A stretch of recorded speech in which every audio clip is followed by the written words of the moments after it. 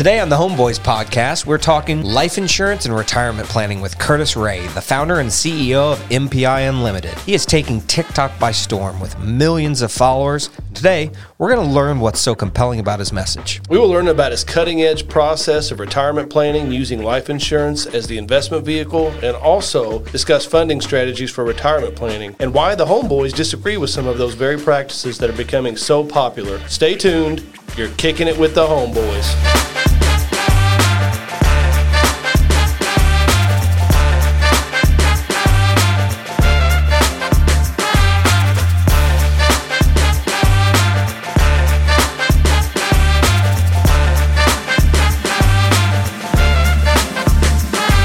Hey everybody, you're kicking it with the Homeboys. This is Clint Wetherill, and as always, I'm here with Scott Adams. Got a really exciting show today.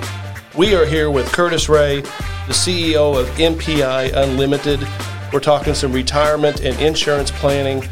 But first of all, before we get into this, I want to offer Curtis an apology because we had first critiqued something on Facebook, and I think that I was TikTok. on TikTok. Thank you. That I was a little misunderstood. You know, Scott and I are conservative. We don't fund things. You know, a lot of the ways that TikTok and social media is doing these days. And I said, I hate this, man. Whenever I said man, I meant to say, man, I hate this. So Curtis, I want to tell you first of all, I don't hate you, and I'm honored that you're on our show with us. So thank you very much, and I'm sorry if it came across that way. But anyhow, how are you, Curtis? I appreciate being here. I'm excited to be here also. I love talking money with anyone and everyone. You know, it's a very important thing. There's so much lack of financial literacy in the world, and I try so hard to bring as much literacy as possible. And it seems like some people don't like me for it because I'm very mathematically based. And I know one of the videos that you guys have posted is like, your math is wrong. No, it's not. My math is right. Yeah. So I like to explain why my math is right. Is it emotional? Is it, there's an emotional side to money, and I get that. And my job is to show you both sides. Hey, the emotional side is going to get you here. The mathematical side is going to get you here. The right is probably somewhere in the middle. So let's find a way to have join. And that's why I offered to come on saying, hey, we're on the same team here. We're trying to help people make their best future. So let's find a way to work together and not fight each other. Well, you've made a splash on TikTok, and it's really, really refreshing to see people out there talking finances, talking about financial literacy. It's disgusting in our country, and I won't go on a diatribe about it, how little financial literacy our systems have baked into them, and our schools and all of those things. People just aren't taught these things. And if you don't pay attention to it, you can't create financial wealth. You don't have to have all the answers, but you have to be willing to listen and learn and take part in that process. And I got to compliment you because you do it with charisma, and you've got some really interesting products that you've created yourself that, there's millions of some of the smartest people on earth always trying to create these new financial products and ways to make yield spreads. And I'm not a financial advisor. I'm not a licensed life insurance expert. However, I've looked at your products, and they are very interesting. And thank you. And I think it's neat that you're bringing it out there to the people, and it speaks to itself that you've got so many followers. So it's really neat to see, and we're glad to share this with our listeners and get to meet you and see what you do. So tell us about that. Tell us about your books and what you do. Yeah, I mean, I wrote a book in 2018. So the short story of my life is I own a granite countertop business in Phoenix, Arizona. Get out of here! And really? I love home remodeling. That is my passion, is taking something broken and fixing it and making it beautiful. And I like design and all that other stuff. And I end up having the third largest business in all of Arizona. We're doing millions of dollars a month in revenue. And I got a partner, an investor, and we became 50-50 partners. And one day he decided to take all the money out of the bank account, and I was just some dumb entrepreneur who just made money, and that's all I love to do is make money, right? But the problem is no one ever tells you how to keep money. It is so easy to make money. No one ever tells you how to keep money. And on November 1st of 2014, I literally lost every single penny I ever had that I built for this 10-year momentum of my life. And I said, and I got a 36 on my ACTs in math. Math is my jam. I literally got a perfect score. And I said, you know what? Why don't I know how money works? I know how to make money, but I don't have any clue how anything works. And so on that day, I said, I'm dedicating my life to become the world's expert, not on how you make money, but how you keep money, how you protect money, and how you get money working for you. And I went down this discovery of how stocks work and why they fell as retirement plans, and how real estate works, and why passive income is the enemy to compounding, and how insurance works, and how it's so guaranteed security features, but they don't make very much money, and all the flaws to them, and why end up 99% of the American population end up downsizing in retirement. Think how crazy that is. We live in the most abundant, amazing, prosperous country in the whole world. And 99% of our population end up having to cut back in retirement, the golden years, all these great times, because they never understood where to put your money, how to use your money, how to get your money working for you. So I ended up writing my first book just out of I just wrote it. It's called Everyone Ends Up Poor. And it was my research I did for 4 years saying, if you get a 401k IRA, you will end up downsizing, not because you're not rich, but because you're not financially free. And 401ks, IRAs, index funds, mutual funds, ETFs, et cetera, are not designed as retirement distribution plans. They're designed as accumulators, meaning you make a lot of money, but then when you go to take out money from them, you only make around 4%. So you end up with $1 million in your portfolio that's only around 1.6% of the whole population, and you get $40,000 of income. What the heck does that mean? You're a millionaire and you're barely living above poverty. Right. Well, they're good. You get they're real good tax estate where you have to have. They're good tax shelters. They're useful in certain ways, but that is one of the downsides to them. What you're talking exactly. about. They have so many features, but retirement income is not one of them. Right. Mm-hmm. And that's the problem is when people use them for a retirement account, trying to avoid taxes and all that other stuff.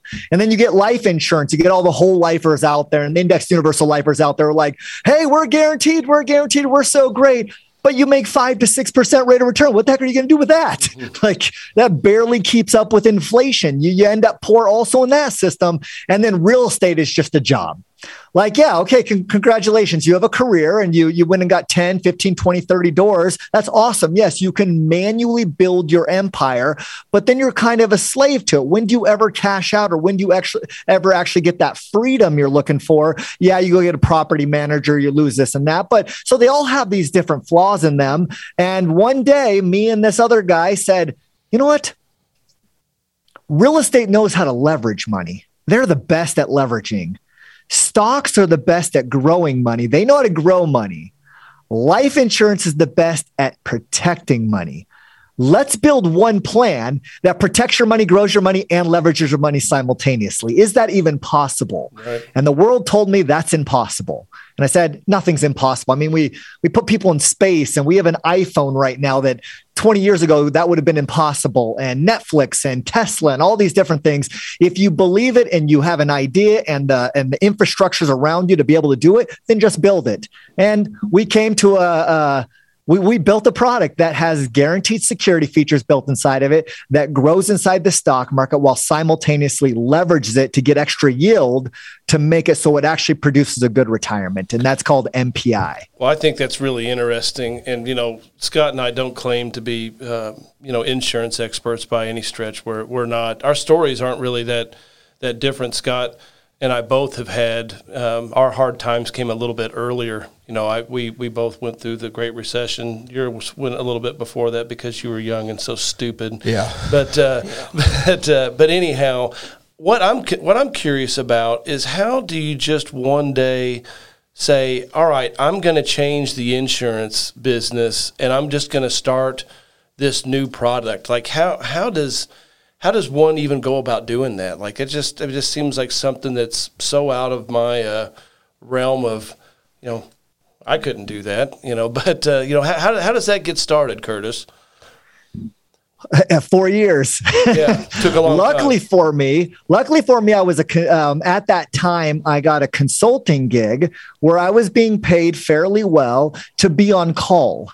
And so I had about 4 years where I literally was on call a couple hours a week And I had 40 to 50 hours where I could dedicate without having to go do an 8 to 10 hours a day job. And I could fully dedicate to understanding how this works. And then all of a sudden I started working and I'm going to get into life insurance a little bit, because life insurance is interesting, because so many profess life insurance is the be all end all, the greatest of all. And it is tremendously flawed.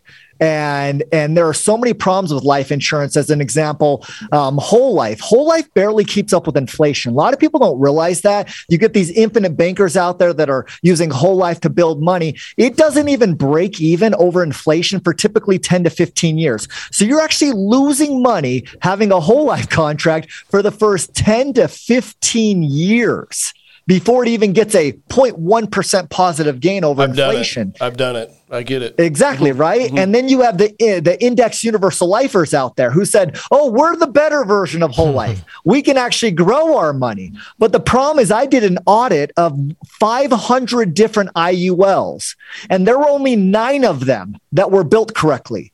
The rest were built underfunded, max commissions, max expenses, best for these MLM marketing companies who are out there selling these garbage life insurance policies to everyone. And here's how it actually happened. I was sold a garbage life insurance policy when I was 22 years old. And one day in 2014, what all really catapulted this whole thing is someone goes, did you know life insurance is garbage? And I go, what are you talking about? I have a life insurance contract. There's no way it's crappy. Like this financial advisor, CFP, who was also selling life insurance, said this was the best, and it was going to make me A, B, and C. And so one day I read all 47 pages of the contract, and holy crap, it was a piece of garbage. Not because the plan itself was a piece of garbage, but because the way he designed it to max his commissions, max the expenses, and do everything wrong, sell me way more life insurance than what I was required to buy, et cetera, et cetera, et cetera. And I called him up and I said, why did you design it that way? And he goes, you don't know what you're talking about. And I said, I just took 4 years of my life to read every single piece of literature ever published about life insurance and how you build them correctly and how you maximize them and use them correctly, and et cetera, et cetera. And this is unethical, and you do not even deserve to be in the financial industry if you're going to build this type of stuff. You know, we have experience that's not far off from that. Clint had a financial advisor who was very heavy on selling insurance, and I had a different financial advisor prior to that was real big on selling whole policies. And when I liquidated, I had about 100 rental properties in my 20s, and I liquidated them, and I was kind of in a down period. Northwestern paid me $4,000 to go get my life insurance licensing, my Series 6 and 63. And so I went and I did it, and just to learn. I had no plans to be in that industry. But it was no way that's the right number. Yeah, 7 and 63. I know right? It was 63. Is that right? 63, Curtis? 65, and 7. Yeah, 7 nice, and 63. Man. Those were the two I got, 7 and 63. And I learned so much of what a racket the whole life policy game is, and they paid me to learn that. So, you know, we have a similar background with that, where, you know, when you finally start peeling back the layers of the onion on some of these policies that are so popular, how ugly they really are. And because they're heavy commissioned. And so they're promoted by these insurance companies and insurance MLM marketing companies that are like, here's how you design them. So the agents aren't bad people. They just literally do not understand. They think they're literally, their mottos are like, saving American families and protecting people's lives and all stuff. Oh, they literally do not realize they're completely screwing every single person they go to. Yeah. However, there is one way to build an insurance policy that works, and it's called max funded increasing death benefit. And by designing a policy, max funded increasing death benefit, it can cut out up to 90% of the commissions, expenses, life insurance, et cetera, et cetera. So your policy even has a chance to work. And that one way of designing, but the problem is, it cuts out up to 90% of your commissions. So when a normal life insurance agent's making, 100 to 200% of your first year commission as commissions, and you design it this way and you're getting 20%. So you make $1,500 on someone who's putting in $600 or $700 a month.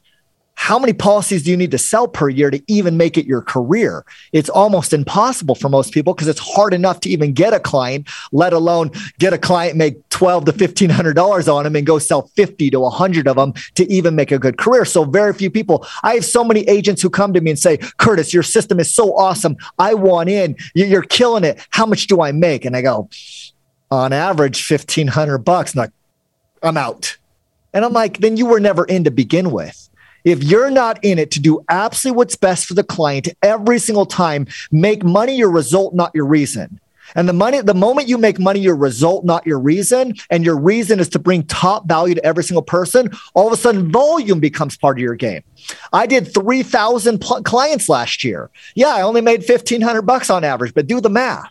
I made a lot of money. Right. But it was bringing absolute value to everyone else. But now going into the original question, I know this is a little bit long-winded. Okay. How did I design MPI? So I first learned that you can only design a policy one way, max funded increasing death benefit. And if you do that, you can actually get a full return of around 6.5% to 7% interest inside of an insurance contract. That's okay. Stock market does 10 on average, but inside of a life insurance contract, you get guaranteed security against stock market risk. 100% tax-free deferred growth, tax-free retirement income, tax-free death benefit, no access penalties, large contribution limits. You can put in $1 million a year, retire in 5 years if you want. There are a lot of advantages inside of a life insurance contract because it's a private plan. It's not a government mandated plan. And so there's a lot of advantages. So people will take a 7% rate of return on average for all the benefits inside of this life insurance contract. But then I saw this thing on page, I'm just going to joke, but on page 14 of the life insurance contract, it made this claim, and it said, you can take a participating loan at 4%. A participating loan means you can take a loan against the contract, not from the contract. You don't take from the contract. You can take a loan against the contract at 4%. And so I called up the insurance company. I said, can I take a loan against my contract at any moment in time equal to my cash value? They go, yes, you can. I go, and the cost will be 4% right now. And they go, yes. And I go, can I take a loan against my contract and put it right back into my contract? And they go, yeah, you can pay off the loan. I go, no. I don't want to pay off the loan. I want the loan to stay in my contract, making me a 3% spread. And I want to put new contributions into my plan, making a 7% spread on average. Now I've built a life insurance contract that can produce a return of 10% interest on average or more as it matures with time, because we do this every single year. Once a year, whatever your cash value is, we take a loan against it and we recontribute it right back into the policy, creating leverage, but secure leverage because your policy has a 0% floor guarantee, no market risk against, when the stock market crashes, you have no market risk. And so it was this really unique thing where the insurance company looks at me and said, oh, wait, why are you wanting to do this again? And I go, because I want my policy to have leverage in it. I want to gain a 3% spread. They end up having to go back to their actuaries. They called me back up a couple days later and they said, technically you can do that. No one's ever asked us to do that before. And I go, why not? That makes no sense at all. They promote this all day, every day. You probably heard inside of life insurance, when you get to retirement, take the loan because your money's still compounding. The only thing I asked was, if your money can still compound when you're spending it, why not do it sooner than retirement? Why would you wait till you're 65 to get this 3% spread? Start when you're 20. Start when you're 25, when you're 30, when you're 35, when you're 40. This works at 10% when the yields you can get up to 10%. At what number does this stop working? When yields drop? It starts working when your plan can't make more than around 4.75%. Okay. Because the cost of all your expenses combined ends up eating up around 0.75% of your total growth. And then 4% so interest. If the plan can make 5% and your loan rate's 4%, it's gaining a positive arbitrage spread, which then brings you value long term. And once you start compounding that 1%, 2%, 3% arbitrage spread, it becomes this crazy number. Like people look at my numbers on my board and they go, there's no way you can get 10, 11, 12% securely. And I go, I'm not getting 10, 11, 12% securely. I'm getting 7% securely on average, plus a match program where the insurance company is matching my money every year, which is bringing me an additional 3% on average securely. And when you add them up, that's called secure leverage. You can get 7% securely. So why not everyone chases the highest rate of return and they don't chase the highest returns. There's a difference between those two things because chasing the highest rate of return puts you at risk. The higher you push it, the more risk you can rather than finding something secure and multiply it. Remember how I said, build your foundation and get your foundation strong. Right. And once you can find something secure, like real estate does it forever, you find a good rental, leverage it, and then build out another one. All I did is said, hey, real estate's been doing this for 100 years. Leverage your asset, go buy another appreciating asset. Leverage that asset, go buy another appreciating asset, but do it without the complications of real estate. So it's like the simplified version of real estate. With your plan, you can exit you just pay off your loan at the end of a year if yield spreads drop and it doesn't work anymore, right? So if yields drop below 6.5%, which they will at some point, and then they'll come back, that happens, right? So we never exit because some years are going to be zero. We understand Some years are going to be zero. So it's not a timing game. The great thing about an insurance contract is you're never liable for the interest because they defer the interest all the way to the day of your debt. So let's just say the market drops to zero. So your match money got zero, your own money got zero, and you owe 4% on the loan. The insurance company says, we'll square up when you die. There's no liability where you have to come out of pocket $4,000, $10,000, $15,000, $20,000. So it's the true plan where if you can average long-term plus 4.75%, it brings you this long-term advantage. And over every 20, 30, 40, 50-year segment of the stock market inside of this 0% floor, 10% return cap system, it's produced at minimum around 6%. Most of the time, it's over 7%. Right. And so if you're in it for the long term and you just wait it out, down years are going to happen. We know it. Just wait it out. It defers it. And we ran over 10,000 scenarios and had a 100% success rate using 1920, including the Great Depression, all the way to 2019. And then Monte Carloing it where we reverse it. We front, we back, we mix up all the numbers and had a 100% success rate in order to produce a positive spread for the client in this unique life insurance design. Yeah, we're always talking, with in regards to real estate. It's always long term. We're not big into you get in, then you get out, then you get in, then you get out. So I think you said long term. We always say long term, on here with our clients and on our show. So I think it's important for people to understand this isn't a product that when the market, and let's just go back to say a 2008, 9, 10 type market, one that Scott and I, we had to fight through. It was very unique. So in a market like that, because I think a lot of people will be able to relate to that, what is the strategy with your insurance program? Say if we hit, and I'm not saying that we are, I'm just trying to paint a picture. We have a 2008, 9, 10 market, tomorrow. It starts tomorrow. What's the strategy to get through a time like that with your insurance product? Because I think I know this is going to sound really weird, but the bigger the dip, the better it is for us. Yeah. So 2008s are wonderful. And I know that sounds absolutely crazy because the bigger the dip means the better the long-term growth trajectory. So 2008 was 9 months long. A lot of people don't realize it was only 9 months long.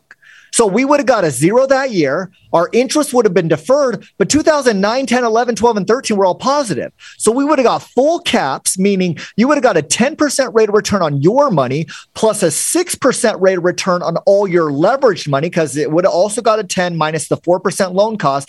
So we would have been gaining 16% or more in all of those years. And we didn't even, all 2008 was for us was a ledger transfer. There was no loss of any principal gain. That's the benefit of MPI, why I call it secure leverage, because it's the only system that I'm familiar with where it can take a 2008 hit and you lose zero account value.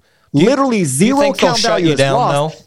Do you think the insurance companies would shut you down during a time like that and not allow this product any further? Absolutely not. They're built for this. See, insurance, why I believe insurance in the next 10 to 15 years, led by people like me, is going to become the retirement obvious plan, is because what's an insurance company's job? Mitigate risk. All they do is build plans to mitigate risk, always. That's just their job. So why wouldn't you want insurance on your retirement plan? You insure your car, your home, your business. You insure everything, but probably one of the most important assets you'll ever own in your whole life, your retirement plan. You know what happened in 2008 real estate and the stock market. In insurance, we didn't even lose sleep.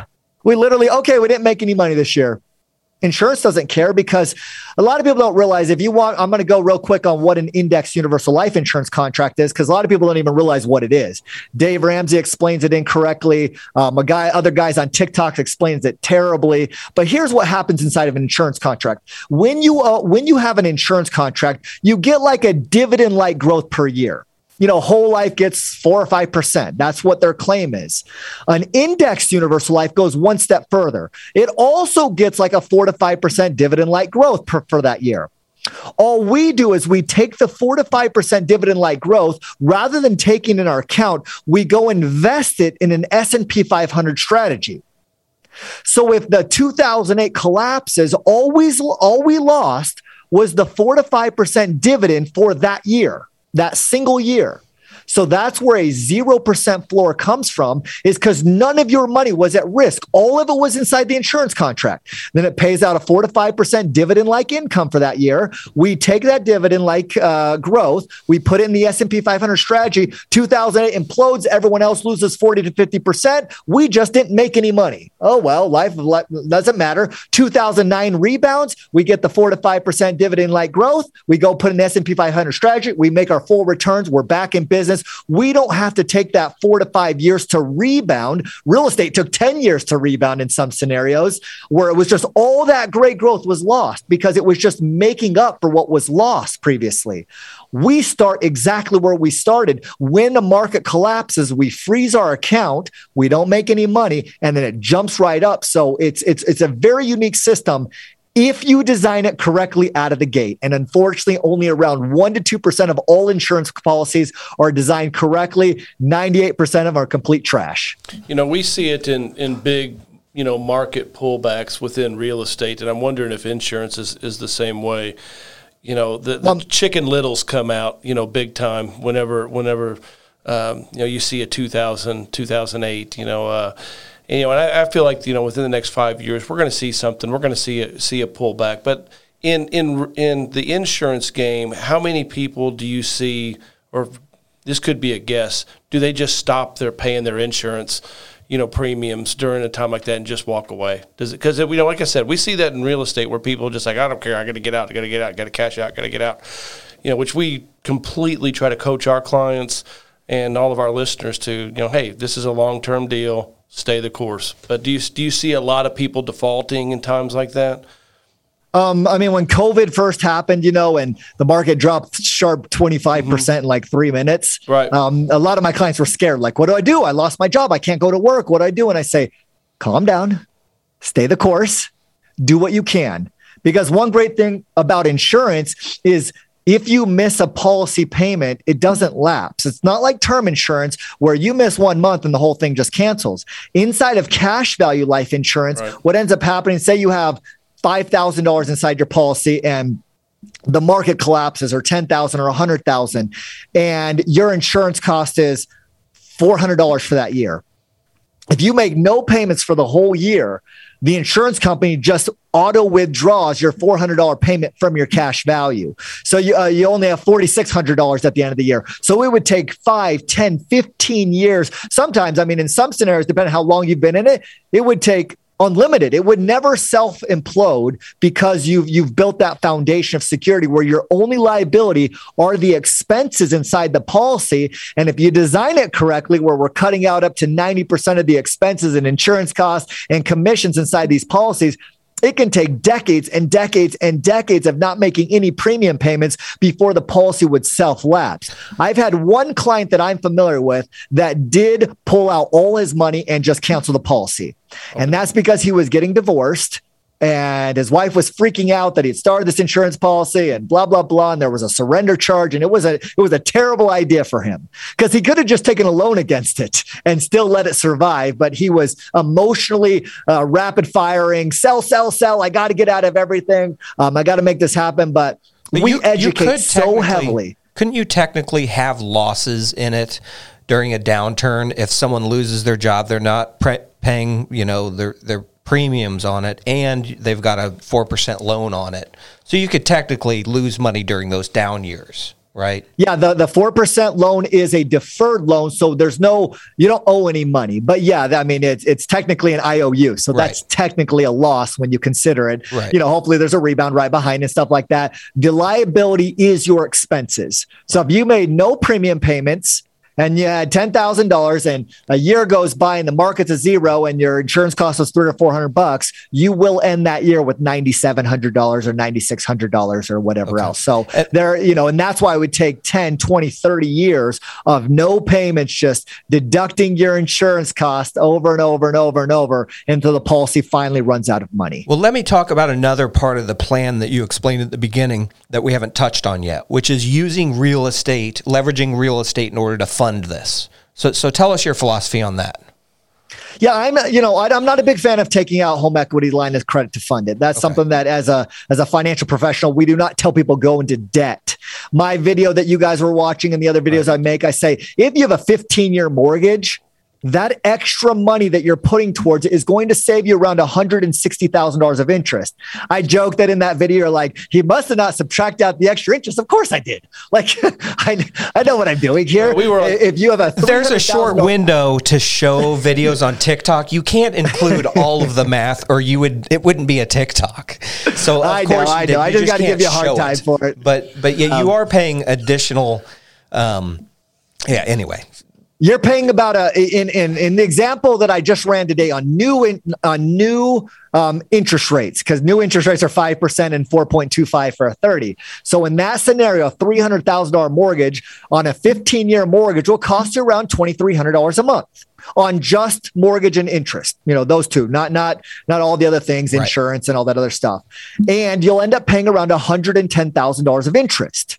If you go get a 30-year mortgage, it will cost you around $1,600 a month. So there's a $700 spread there of cash flow. My thing is create cash flow. How do you get more money that you can get implemented working for you rather than what I joke about working for the bank, type thing. And you'll end up paying around $280,000 of interest. So there's $170,000 of extra interest you will pay for a 30-year mortgage. It's already auto-calculated inside your payments. There's no extra savings. There's no extra interest. It's just $2,300 and $1,600. And that's just where it is. So there's $700 of cash flow. You go get $700 a month inside of the MPI compound interest account for 30 years, that same 30-year period, there'll be around $1.3 million of compound interest that you were able to achieve in that time frame. So you gave up $1.3 million to save $180. That's a bad mathematical decision. So when I joke that, hey, you're working for the bank's not in the business of lending money. The bank is in the business of lending out your money.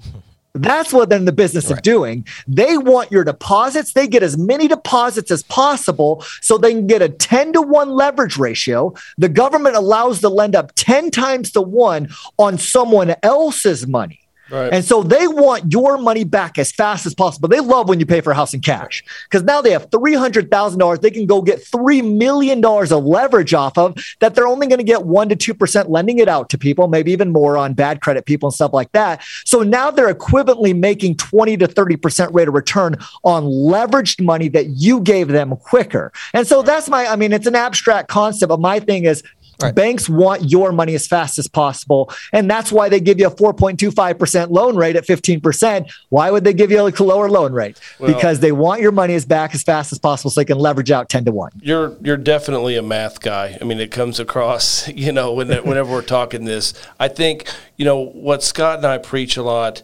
is obviously there's a lot of people that don't have the math acumen, that you have. So we try to dumb down financial literacy, as much as possible. And we use a lot of the same strategies that, thank the good Lord, have made us, very successful.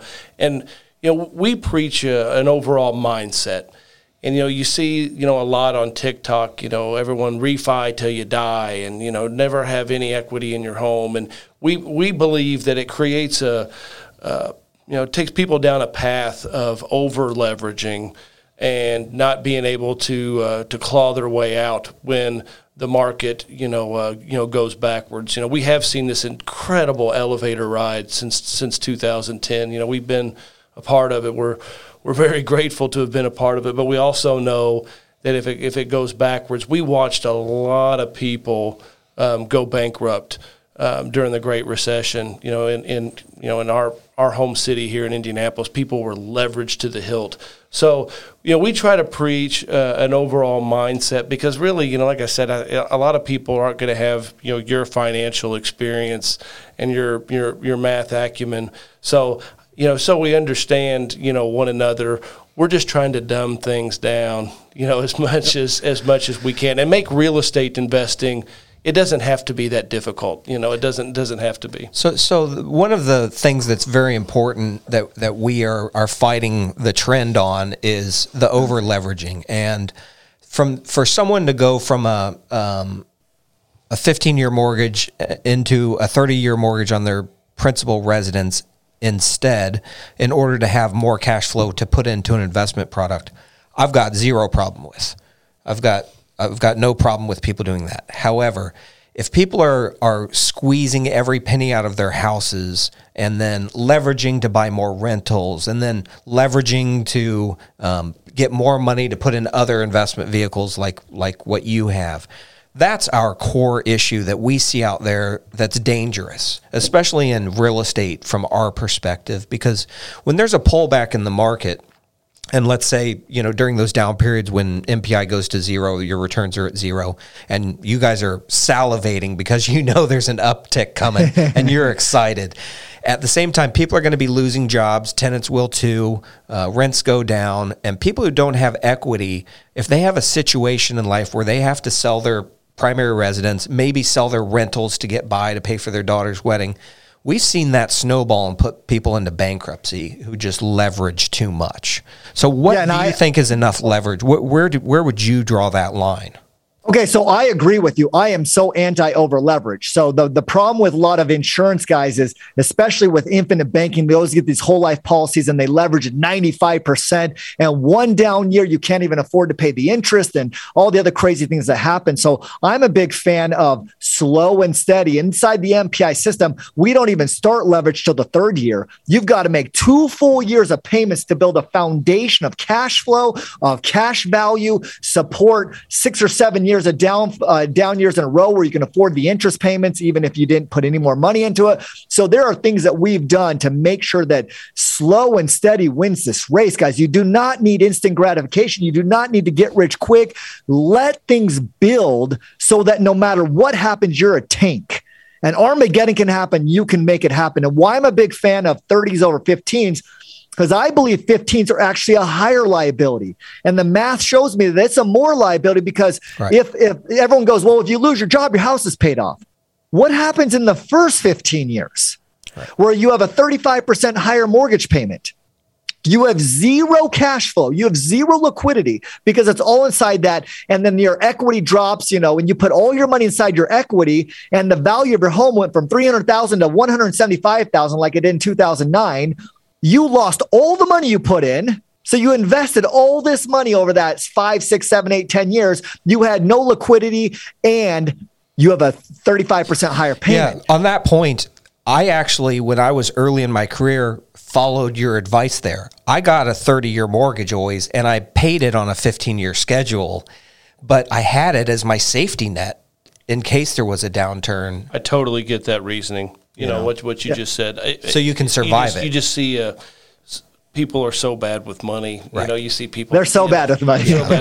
But I'm totally on board with that. In fact, I've done it. You have too. I've done it. And, It's been a while, but I did the same thing. And so what I'm just saying is, rather than put that extra payment towards your mortgage, if you have a place to put it securely, that's the key. That's why do I tell people to go get a 1530 and go put it into investments like crypto and other things? I say, heck no.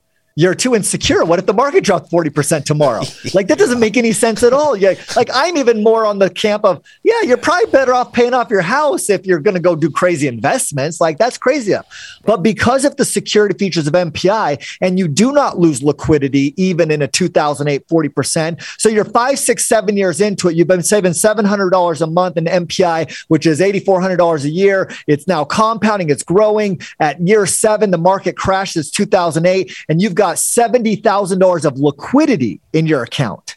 It did not go down a single penny. You have the lowest payment possible. You lose your job. That's the key. You lose your job. You have $70,000 that you can pull from to live your life, rebound, go get a new job that you would not have if that money was in equity. And then the home value and banks tighten up and they don't even allow HELOCs at that point in time. And you're just in a really, really bad position. It's great to have a lower payment, but if you have no job and no cash flow, that becomes a whole different thing. So the secure compound interest account is where I hope you and I can somehow, come to this, more we talk and maybe we can become a relationship where, okay, a secure compound interest account makes sense. In that one scenario. Most people don't have the access to banking that someone like Clint and I have. Our bankers are willing to create products for us. And what's interesting is, and I've never talked about this publicly, but we have something that they've created for us that's not far off from this.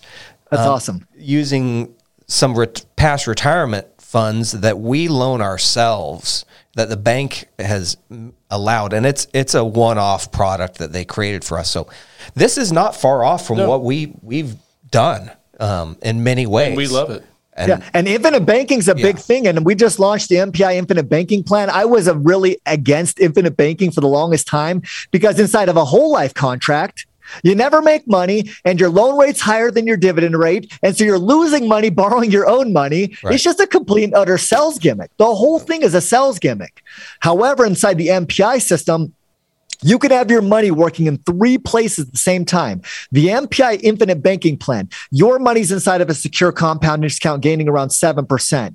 When you want to go buy a real estate deal, now you can be selective. You don't need to force investments because you have your money growing for you already. It's already somewhere growing at around 7%, which is a solid rate of return compared to, most every type of return. So you get that. Now you go and find an awesome real estate deal, buy a small business, whatever. You can leverage against your MPI plan, still making 3%. So now you have your money making your 7%, 3%, and also whatever the investment is making you. So the MPI Infinite Banking Plan is the only plan I'm familiar with where it's working in 3 places. Everyone says, oh, get your money working in 2 places at one time. I'm like, oh, that's cute. So do you believe in passive income then from real estate as well? I wasn't sure on your message on that. Yeah, I don't believe in spending the passive income until you hit a point where you've earned the right to spend the passive income. Because you spend passive income, it's not compounding. You got to be reinvesting that passive income over and over and over until you've hit the point where you've hit financial freedom, then spend it all day because you've earned the right to spend it. But so many people go and get this $300 a month, $500 a month off their rental, and they're spending it. And they're increasing their rents 3% per year, thinking they're making more money. That's just inflation. You're speaking our language. I'm really glad you said that. You're speaking our language here. That's great. So it's a passive income is anti-compound income. Correct. If you take passive income and reinvest, it becomes compounding. Correct. It's not passive anymore. Correct. It's compounding. Yeah. And then one day you have enough investments where it's producing you $150,000 a year, $100,000 a year, $200,000 a year. You've now hit financial freedom. Now spend all your passive income every day for the rest of your life. So share with them our philosophy on what we do and what we preach. Like as far as with passive income as we service debt first. Correct. It's service that debt. Well, we're a bit of a we're the exception, folks, because we live so far below our means. I mean, we both drive vehicles that are 30 years old, and we're old fuddy-duddies. But we're always investing all of our money back into other deals, and we've got a partnership that we believe in just being very conservative, not using the gains that we get from our real estate to go fund some crazy lifestyle with a McLaren and a private plane, and you see a lot of that stuff on TikTok and. there's a particular guy that we've discussed where he's got a 6-wheel car, and he's got a shirt that's got $100 bills, on it, and it just. I don't know. I believe that's a very empty life for a lot of people anyway. I don't want to get too much into our spiritual, lives, but, we're just so against a lot of that flash. And, yeah, so if you pay down, I'm sorry to interrupt. No, so if you pay down your debt and continue to reinvest every dollar that comes in that property, as you said, it's compounding. It suddenly, we don't take money out of our properties, and we don't mind not leveraging them. In fact, our goal is to own everything free and clear. So we accelerate debt. We never take distributions from our properties. An example, we built a mixed-use building that a restaurant went into, and we get an influx of cash from the new restaurateur, say $30,000. We don't each take 15. We literally pay down the limited debt that's left on that. And when it comes in and when that's paid off, we use the income, the passive income from that property to buy more properties. But for us, we also have to have a pretty clear picture of what we look like on paper for any kind of lending institution as well. So, that's something that we have to talk about weekly. But I've really enjoyed our conversation, Curtis. We really appreciate you coming on. I want to end with, you're obviously a really smart guy, really hardworking guy. Why do you do all this? What I think I saw where you have 5 kids. Is that correct? Married with 5 kids, yes. So tell us about your family and what you like to do outside of busting your behind in the insurance world. Well, I wrestled in college. I play football all the time. I got my back surgeries just so I could play football again. It's like, I miss football. That's what I want to do. I'm a spender, so I'm like a little bit opposite, but I spend on memories and experiences. I like taking my kids out. We do lots of stuff together. I drive a 2016 Chevy Malibu. So it's like, I'm an introvert, so I don't like attention. I wear the same shirts every day. Like I don't have flashy anything, but I will spend money on experience and life and abundance and, experience what the world. I like to travel. Every year I go to a new country just to see what it's like and all of this stuff. My kids are so important to me. Like I like my kids are like, when we get older and we move out, I'm like, you're never moving out. No, you're staying in my house forever. Like, you guys can live in the basement, like live anywhere. Like, no, I want you close to me. I grew up with 8 brothers and sisters. We have 9 kids in my family. So family is very, very important to me.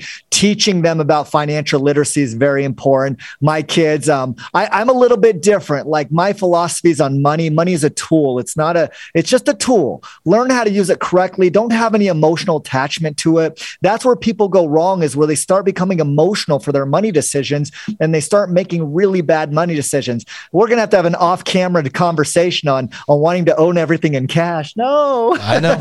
No, I understand. But how much is enough? How much is enough? That's the thing. Exactly. We've reached a point in our career where we don't need to compound everything. We've reached a threshold of wealth that you just don't have to chase it as hard. And that's perfect, because people go, Curtis, will you ever pay off your house? I'm like, sure, I will someday. When you hit that threshold of, I've now afford to make bad money decisions, not bad money decisions, but inefficient money decisions to make me feel better, because emotion does play a role in this game. For sure. But a lot of people, because 99% of people end up poor and end up downsizing retirement. No. You can't make bad money decisions right now, because you haven't earned that right. And you will get to 60, 65, 70, where it's like, oh my goodness, now the next 20, 25 years of my life, I struggled, but my house is paid off. We've earned that right. Because you did it backwards. We've earned that right. You should have built wealth first and then paid off your house. Yeah, that's what you should have done. We've put in a lot of hard work to earn that right, to be able to not be as efficient with money. I'm not saying that you should have leverage as you build. It's okay, just not over leverage. And at some point, It's nice to have stuff free and clear, though, and sit back and relax. And like you said, Clint and I are real focused on the experiences, and we hope that the people who listen understand that should be the goal in life, and period, time with your family, great experiences. I think what you said there is really interesting, motivational. I love hearing people talk about the priorities that you have. Plus, you've clearly put in the hard work, the time, the effort. You've been through ups and downs. You've survived it. You obviously come out punching every time. So it's really inspiring to listen to you talk, and it fires me up because you have so much energy, and you're at that point in your career where you're building neat stuff, and we're at different phases of our careers, but I think what you're doing is pretty impressive. So, and I want to leave on this one last note with my children. Like, I want to try to help the world see money as a tool, not as an emotional thing, because I put away a lot of money for my kids. Every single one of my kids, I put away $2,000 a month. And so it is a large amount of money I put. And by their 30th birthday, every single one of them by their 30th birthday is projected to have around $2.5 to $3.5 million inside their accounts, depending on when I started their account, because some were already 6 or 7 years old when we started. And I tell them, I go, here's what I want out of my children. Live your best life. Do exactly what makes you happy. Spend time with your kids, go on vacation with your spouse, things like that. I never want money to cause you to make a decision that makes you unhappy. So many people, for example, I have someone who works for me and he's a great individual and he's a chef and he loves the arts of culinary. Like he loves it, but it pays $30,000 a year. So he can't do that. You cannot support a family of 2 kids and a wife on $30,000 a year. So he had to leave his passion to go do something that pays the bills. And how many people do you know that are not doing what they're passionate about? And so I told my kids, I go, by your 30th birthday, you better figure out what you love to do. You better be the world's greatest at it. You better go find happiness to every degree, and you will never worry about a paycheck, because that should not be a reason you are not happy.